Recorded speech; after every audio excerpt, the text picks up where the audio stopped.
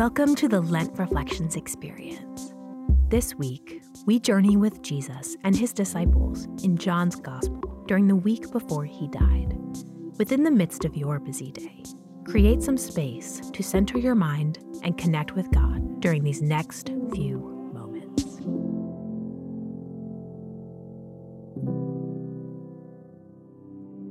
Today, we prepare our hearts for Easter through the reading of John, chapter 15, verses 1 through 8. I am the true vine, and my Father is the gardener.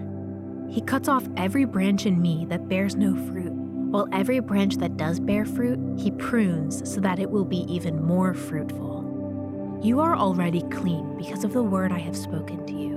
Remain in me as I also remain in you. No branch can bear fruit by itself. It must remain in the vine. Neither can you bear fruit unless you remain in me.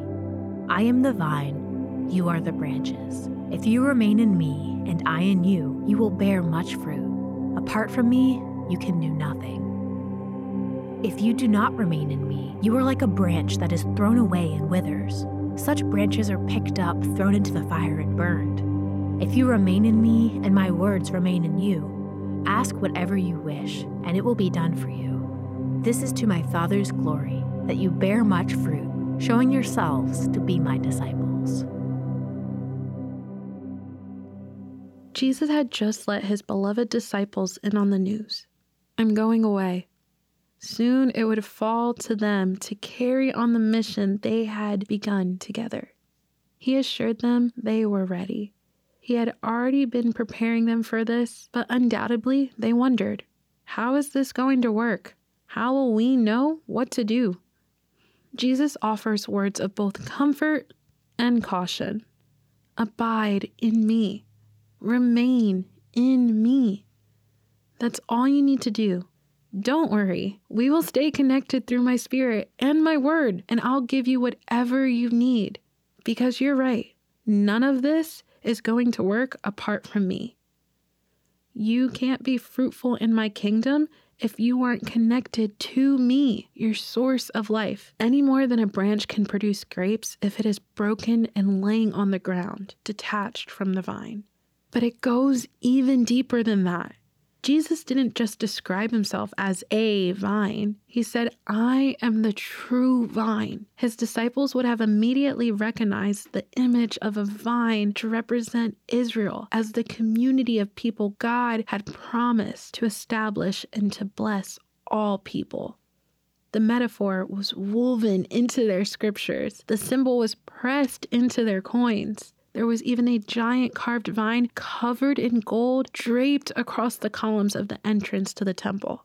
But the people of Israel had clearly fallen away from God, no longer choosing to abide in him and experience the fruit of obedience. The Psalms describe the vine of Israel as being ravaged and in need of salvation and protection. So when Jesus called himself the true vine, he was offering more than a lifeline to the disciples. He was declaring himself to be the true Israel, the true promise of hope and blessing for all people. God, the greater gardener, was cutting away the dead branches to make room for all of us to experience new life in Jesus. Ask yourself, what in life right now might need to be cut away in order to experience new growth? Or in what areas I might be trying to go it alone instead of abiding in the vine and in the community of his people?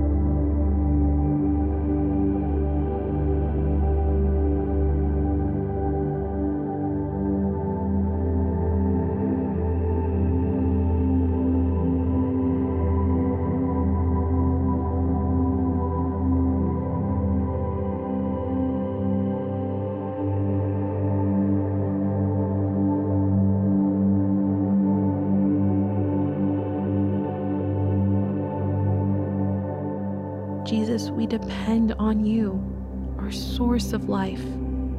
Teach us to abide in you. Amen.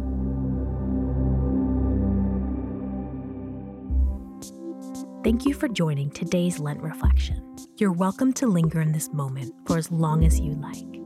Until next time, may you follow Jesus closely and reflect his love and sacrifice to everyone you meet.